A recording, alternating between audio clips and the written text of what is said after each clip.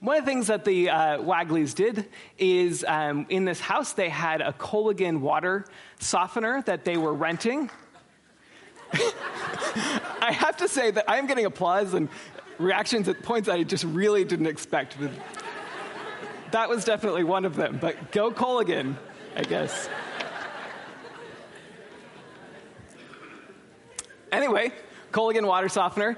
And so they were renting this. And so the Colligan waterman calls my wife and I up and says he'd like to meet with us and discuss the process and what it looks like and the costs and the benefits and everything. And so during the summer, he comes over to our house and we have this meeting.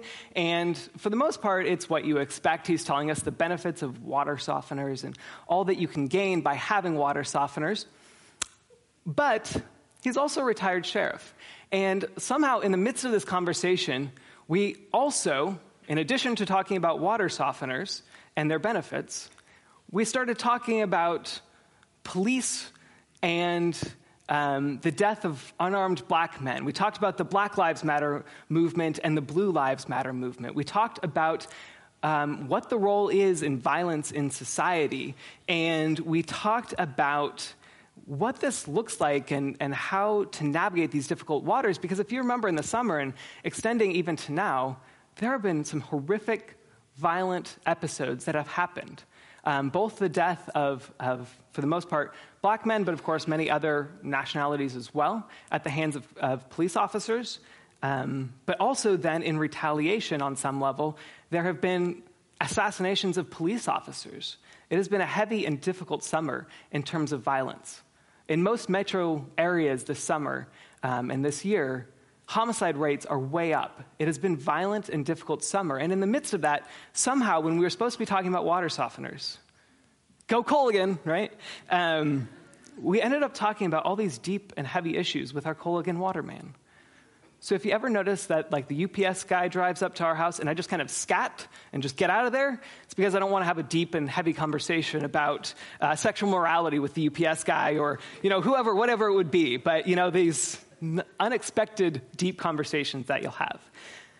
I tell you all of this because at the end of that conversation, as the Colligan waterman was leaving our house, he asked me a question that has gnawed at me since he asked it, and that I think is a good, concrete way to approach our passage. Our passage is going to be about a people of peace and what that looks like in the vision in Isaiah 2. But I thought rather than talk in the abstract, this particular example might be a good test case to start with. And he asked me the question, if an armed intruder came into your house and threatened your family, and you had your own gun, and you had a clear shot, do you take that shot or not? I'm hearing a lot of responses. A lot of people are like immediate, like, is this a trick question? What's difficult here? I couldn't answer right away. And I realized my audience. I'm going to pause the story right now. I know my audience. I am in rural Kansas right now, right? I am in the land of make my day laws, Second Amendment rights. We're not that far from Texas. I get it. I myself come from Colorado Springs. If you're looking for a better town that is pro-military, anti-government intervention, government keep your hands off my stuff kind of city, that is Colorado Springs. I came from a solid family, talking about the Constitution and backing up the exact way the Constitution is written. I went to a conservative Christian high school. I went to a conservative church. Everything in my background should say totally for guns, gun rights, all of those sorts of things. And my wife's family might actually outclass my family in this regard. She's from a farm community in South Dakota. The very first Thanksgiving, I went to meet with her family. After Thanksgiving meal, you didn't sit down and watch football, which is what I thought everyone was supposed to do after Thanksgiving. But instead, we went out and we shot guns. And this is not just the men, mind you. This is men and women. Everyone's out there shooting guns. And I myself had to, they gave me a handgun, put the can on the, on a fence post. I forget exactly how far away. And they had me shoot it to see if I could shoot the can off. I was able to, and I think I probably wouldn't have gotten to marry my wife if I had missed.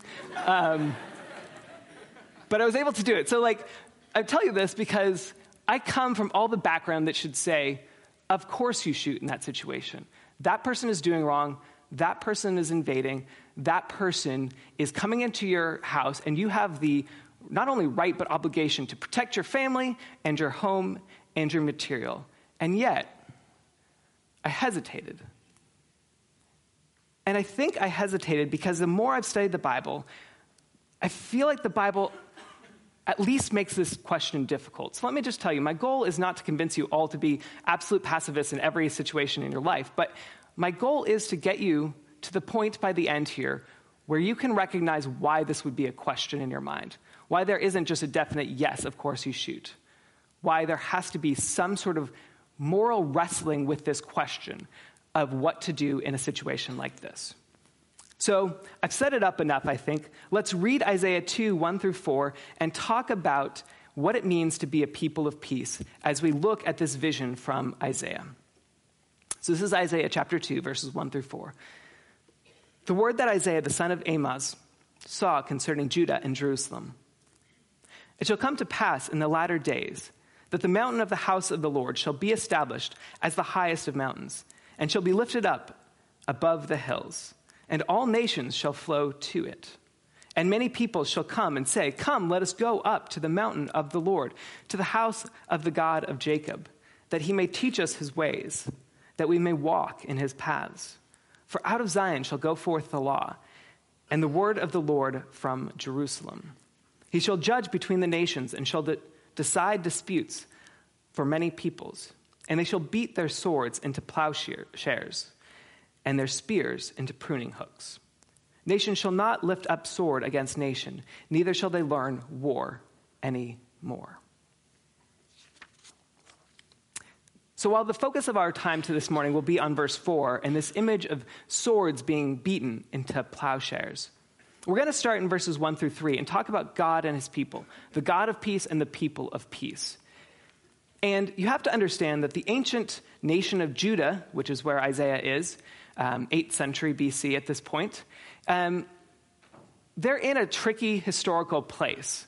When we read the Old Testament, it might be easiest for us as Americans who live in a superpower nation to kind of assume that Israel and Judah are in a similar place, but they're not. I think if you want to think through like what it would have been like to be an ancient citizen of Judah, it would have been far more like being part of Poland in 20th century Europe. They were a significant nation, but you had the Germans on one side and the Russians on the other that didn't like each other, were both superpowers, and wanted to fight each other, and that required them to go right through Poland to fight. This was the situation for Judah. At this time, the major nations were Egypt to the southwest and Assyria to the northeast, but the same problem was there. Judah was the only way that the Assyrians and the Egyptians could fight each other, and so their land was naturally being overrun by these two superpowers.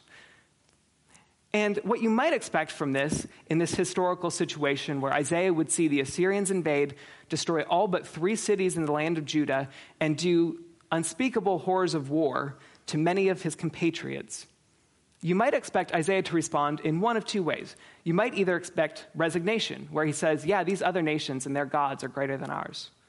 Or you might expect that it's just bitterness, where he says, oh, all those other nations are evil. We need to destroy them. They're God-forsaken. They are evil nations. But Isaiah actually does the opposite of both. First, he affirms confidence. Throughout the first part of our passage, we see that the mountain of the Lord will be the highest of mountains, that the nations will come to Jerusalem, shall come to the temple in Jerusalem, and shall seek the Lord and his law. All of these verses at the start are saying basically this: the God of Israel is the only true God. There aren't many gods out there. There aren't many people you can worship. It isn't okay just to pick whichever one you want. The God of Israel, Isaiah is saying, is the only true God, and we are his people. So Isaiah projects confidence, not resignation. But then he doesn't also move to bitterness. He instead goes to opening the door wide to these other nations. He says that the true God can be found by all, and that the true people can be joined by all. Now, this is not always the common message in the Old Testament. Many times in the Old Testament, you see more of an emphasis on this being the true people of Israel and being wary of what foreigners and what their influence might do. But a special mark of the book of Isaiah is this openness and focus on the other nations around and how they can join the people. And so, for example, in Isaiah 19, Isaiah prophesies that there will be a day when Egypt and Assyria, the two great superpowers that are oppressing Judah, will actually come together and join with Judah in worship of the Lord. Isaiah 56, 6 and 7 promises, "And the foreigners who join themselves to the Lord, to those who minister to him and love the name of the Lord, to be his servants, these God speaking here, I will bring to my holy mountain, and I will make them joyful in my house of prayer. For my house," that is the temple in Jerusalem, "my house shall be called a house of prayer for all peoples." Isaiah 42, 6 says simply that Israel will be a light for all nations. Isaiah 2, the passage we're looking at today, is a gem of this type. It's another one that talks about how all nations, despite the evil they've done to Judah, may still come and join with the Lord. Now, how is this to be understood by Christians today?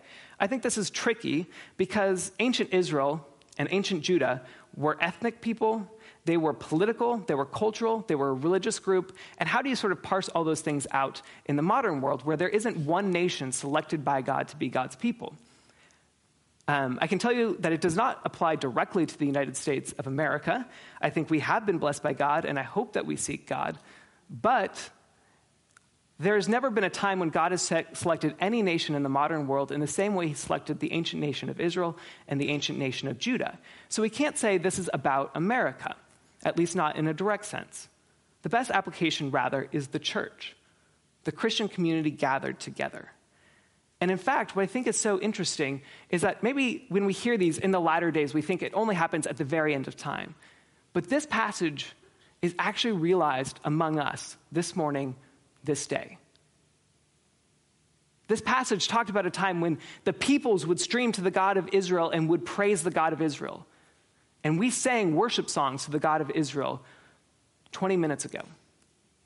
It says there will be a day when the nations will come and will learn from the law of the Lord. And right now, as we're learning from these ancient Israelite writings, we're learning from the law of the Lord.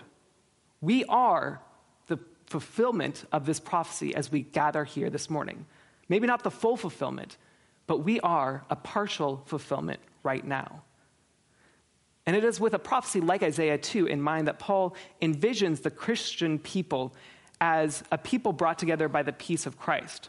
He says in Ephesians 2, "Therefore remember that at one time you Gentiles, you other nations, those who are not Jewish, were separated from Christ, alienated from the commonwealth of Israel, and strangers to the covenant of promise, having no hope and without God in the world. But now in Christ Jesus, you who were once far off have been brought near by the blood of Christ. For he himself is our peace. He who has made for us both one and has broken down in his flesh the dividing wall of hostility, that he might create in himself one new man in place of the two, so making peace, and might reconcile us both to God in one body through the cross, thereby killing the hostility. And he came and preached peace to those who are far off and peace to those who are near." We are the people of peace. We are the initial fulfillment of this prophecy. So what does it look like for us who are people of peace?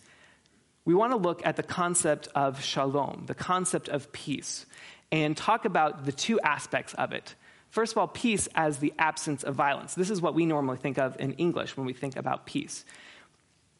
And this is evident in verse 4. It talks about beating swords into plowshares and spears into pruning hooks, that nations will no longer take up sword against another nation or even learn war. So clearly we're seeing at some point in the future the destruction of all warfare, of all military, of all violence. And the question comes, well, when does that occur? If the people of peace has already been a partial fulfillment of what God is doing, is this prophecy of the reduction and elimination of violence also coming partly true today? As you may guess, I think it is. Now, when you look at the Old Testament, it becomes tough. When you look at the Old Testament and what it says about violence, you can find passages that indicate God wants the people to go to war. They are a political entity, so they have to do this as a nation. You can also find places in the Old Testament that talk about the hope for peace and the desire for peace and lament the sadness of being at war. Psalm 126 and 7, for example, says, "Too long have I had my dwelling among those who hate peace. I am for peace, but when I speak, they are for war." So in the Old Testament, you kind of hear both sides of the story.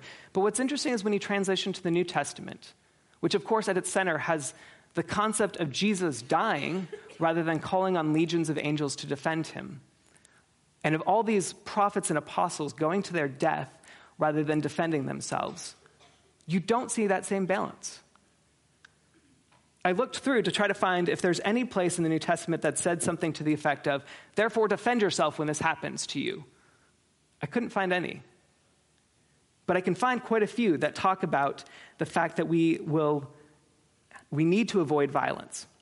So let me give you just a few of the ones that talk about avoiding violence. I turned to the wrong page. Let me try this again. Romans 12, 17 through 21. Paul says this, "Repay no one evil for evil, but give thought to do what is honorable in the sight of all. If possible, so far as it depends on you, live peaceably with all. Beloved, never avenge yourselves, but leave it to the wrath of God, for it is written, 'Vengeance is mine, I will repay, says the Lord.' To the contrary, if your enemy is hungry, feed him. If he is thirsty, give him something to drink. For by so doing, you will heap burning coals on his head. Do not be overcome by evil, but overcome evil with good." More briefly, in 1 Thessalonians 5:15, Paul says, "See that no one repays anyone evil for evil, but always seek to do good to one another and to everyone."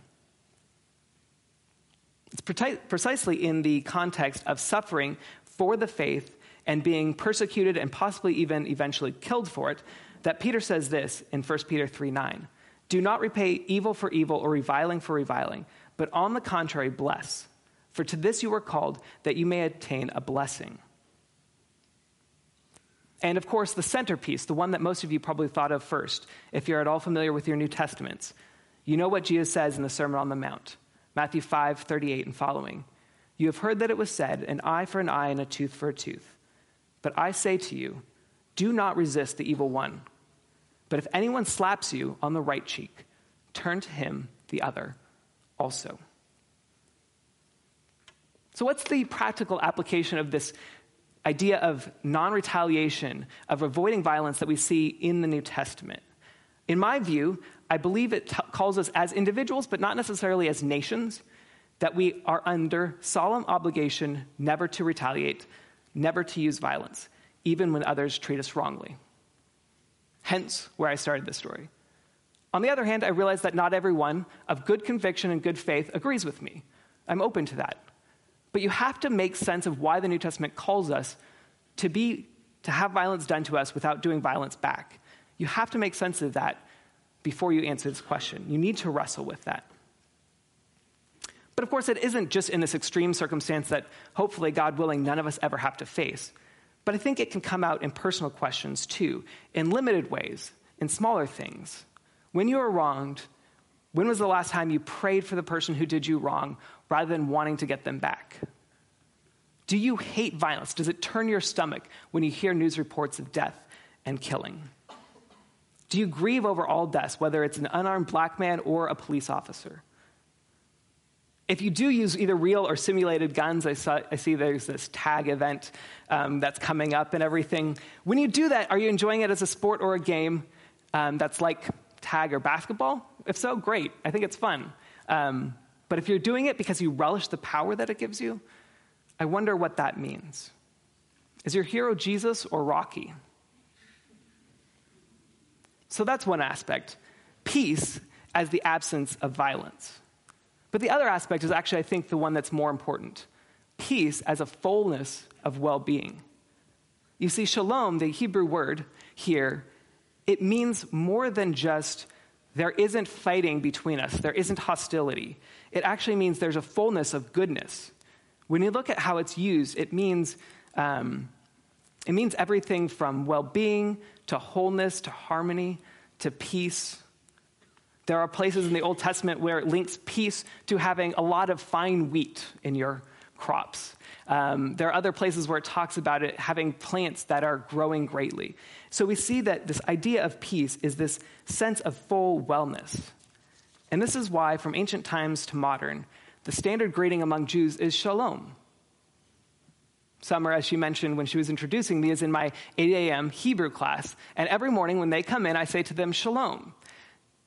They look back at me and don't always seem convinced that this is an example of well-being and goodness in their life, especially on the days they have quizzes. But this is the greeting from ancient times that you see in the Bible to modern Israel. Shalom, peace, well-being, goodness.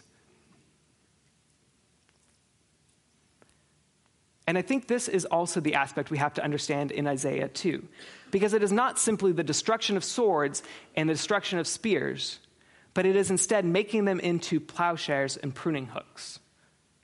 This passage in Isaiah is actually, this is really interesting historically, and we won't get into what exactly is happening, but it is actually exactly replicated in Micah chapter 4, 1 through 3. And Micah ends after what we have in Isaiah by adding this, but they, the nations, shall sit down, every man under his vine and under his fig tree, and no one shall make them afraid, for the mouth of the Lord of hosts has spoken. Isn't that a great image? Shalom as getting to sit under your own tree, shaded during a hot summer day, and if you're hungry, you just go and you grab a grape or you grab a fig, and you enjoy this process. This is the idea of shalom that we're supposed to imagine here. And I'll just give you a few stats to illustrate how big an idea shalom is in the Old Testament and the New Testament. Shalom, the word is used over 250 times in the Old Testament, and its Greek equivalent, eirene, occurs 91 times in the New Testament. It is commonly presented more than 39 times, from just a quick search that I did, as God's greatest gift or one of his great gifts to his followers. For example, Philippians 4:7. And the peace of God, which surpasses all understanding, will guard your hearts and your minds in Christ Jesus. Very often, Christians are commanded to pursue peace, or we see peace as a virtue. 23 times I found this just in a quick search of the Bible. For one example, Psalm 34:14. Turn away from evil and do good. Seek peace and pursue it. There are, in several places, promises given to those who make peace. For example, we see in Psalm 37, mark the blameless and behold the upright, for there's a future for the man of peace. Proverbs 12:20, deceit is at the heart of those who devise evil, but those who plan peace have joy. Matthew 5:9, blessed are the peacemakers, for they shall be called sons of God. James 3:17 and 18, but the wisdom from above is first pure, then peaceable, gentle, open to reason, full of mercy and good fruits, impartial and sincere. And a harvest of righteousness is sown in peace by those who make peace. In fact, one of the most common titles for God is the God of peace or the Lord of peace. You can find it 12 times, particularly in Paul's letters. God is the God of peace. So what does this mean, or what does this look like? What does it look like to not only envision peace as an absence of violence, but also hope for peace as the presence of so much more, of well-being, of a community that's knit together and loves each other? I started with the story of what would you do in this hypothetical situation if somebody broke into your house? But of course, something like this has happened all too often in American history, even recently.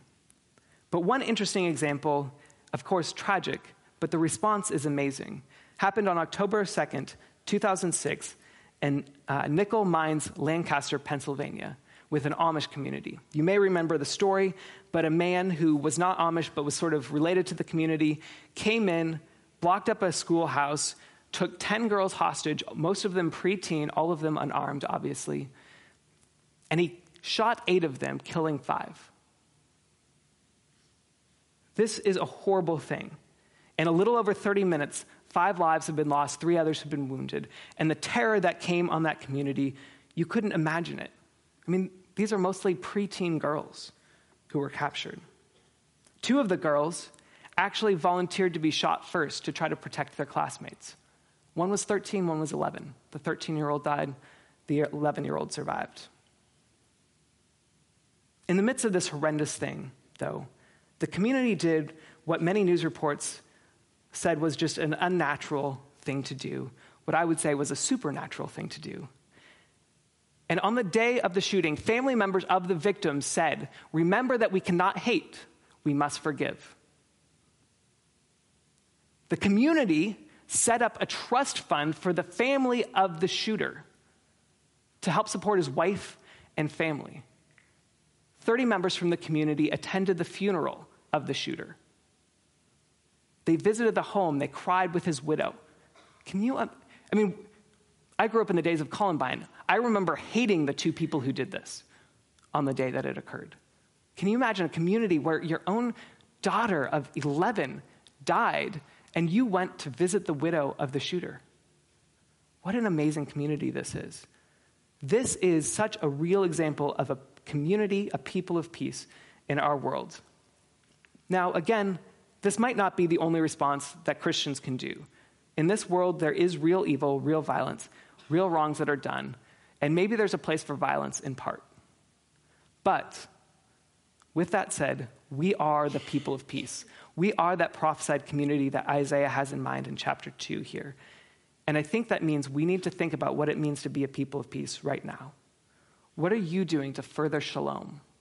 What are you doing to make connections between friends, finding broken relationships in the community, looking further out into our state and our nation, and creating bonds and bringing people together? That is what I want you to think about today. So as you leave, I'm going to dismiss you with a benediction that has been in ancient Israel for years. This is a benediction that the God of peace gave his priests to pronounce on the people of Israel when they came to the temple. And with this, I will dismiss you this morning. Numbers 6, 24 through 26. The Lord bless you and keep you. The Lord make his face to shine upon you and be gracious to you. The Lord lift up his countenance upon you and give you shalom.